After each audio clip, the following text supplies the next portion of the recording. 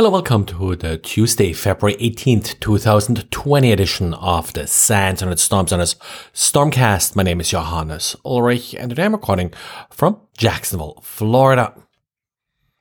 Well, this weekend's diaries about wget and curl on Windows caused quite a few comments and really some good ones. For example, one thing I forgot to mention yesterday is that as of Windows 10, curl can actually be found as a standard component within Windows. Another question that came up is how to deal with wget and curl with proxies that actually require authentication. And it turns out, curl, in particular the curl that comes with Windows 10, can deal with that quite nicely. It does support SSPI, the security support provider interface. That's a Windows API that allows you to tie into the Windows authentication system. So even NTLM authentication and such, no problem for the version of curl that comes with Windows 10.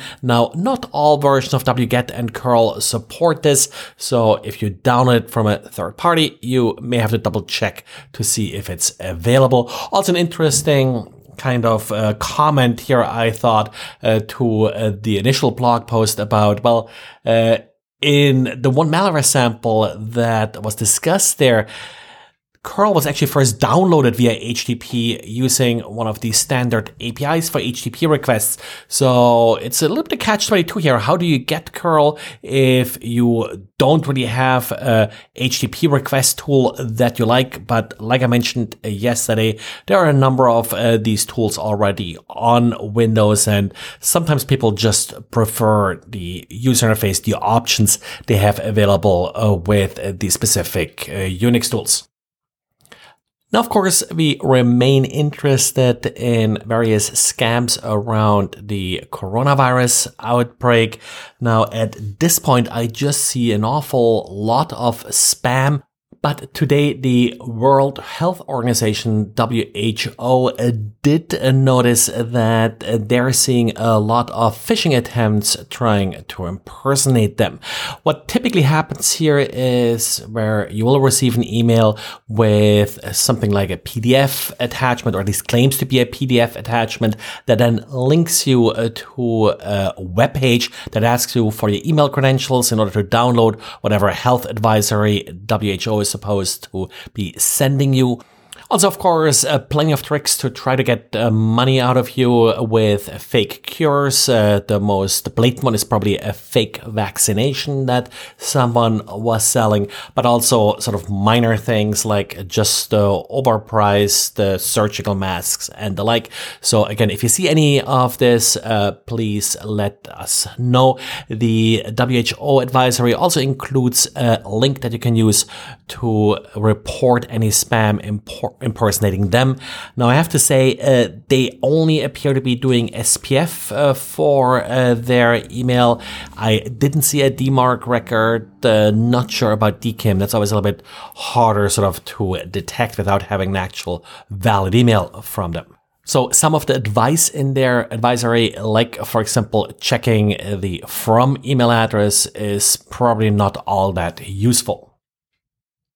And Google took a look at its Chrome extensions again and deleted 500 Chrome extensions that essentially did steal data, that either injected ads or did other malicious things to your browser. Apparently 1.7 million users had at least one of these extensions installed.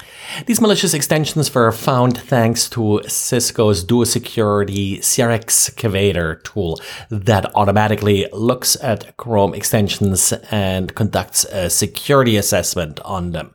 Now, in general, if you probably have more than, let's say, 12 extensions installed in your browser, you're doing something wrong. I find that there are hardly any extensions that do anything real useful. So probably good from time to time to look at your extensions and just delete what you don't use. Well, then as a reminder, we are about a week out from the RSA conference. 2 events I'll be participating in. First of all, Jason Lamb and I will sort of do a little workshop. They call it a learning lab, where we'll look at different ways to sort of improve authentication for mobile web applications. So if you're interested in that, then we'll try to keep it pretty hands-on, where you sort of get to play with various techniques there. And then, of course, Alan Poller, Heather McCulloch at SCOTUS, and myself will be doing our usual top threats panel. And both of these events will actually happen on Thursday, the Learning Lab in the morning and the panel in the late afternoon. Well, that's it for today. Thanks for listening, and talk to you again tomorrow. Bye.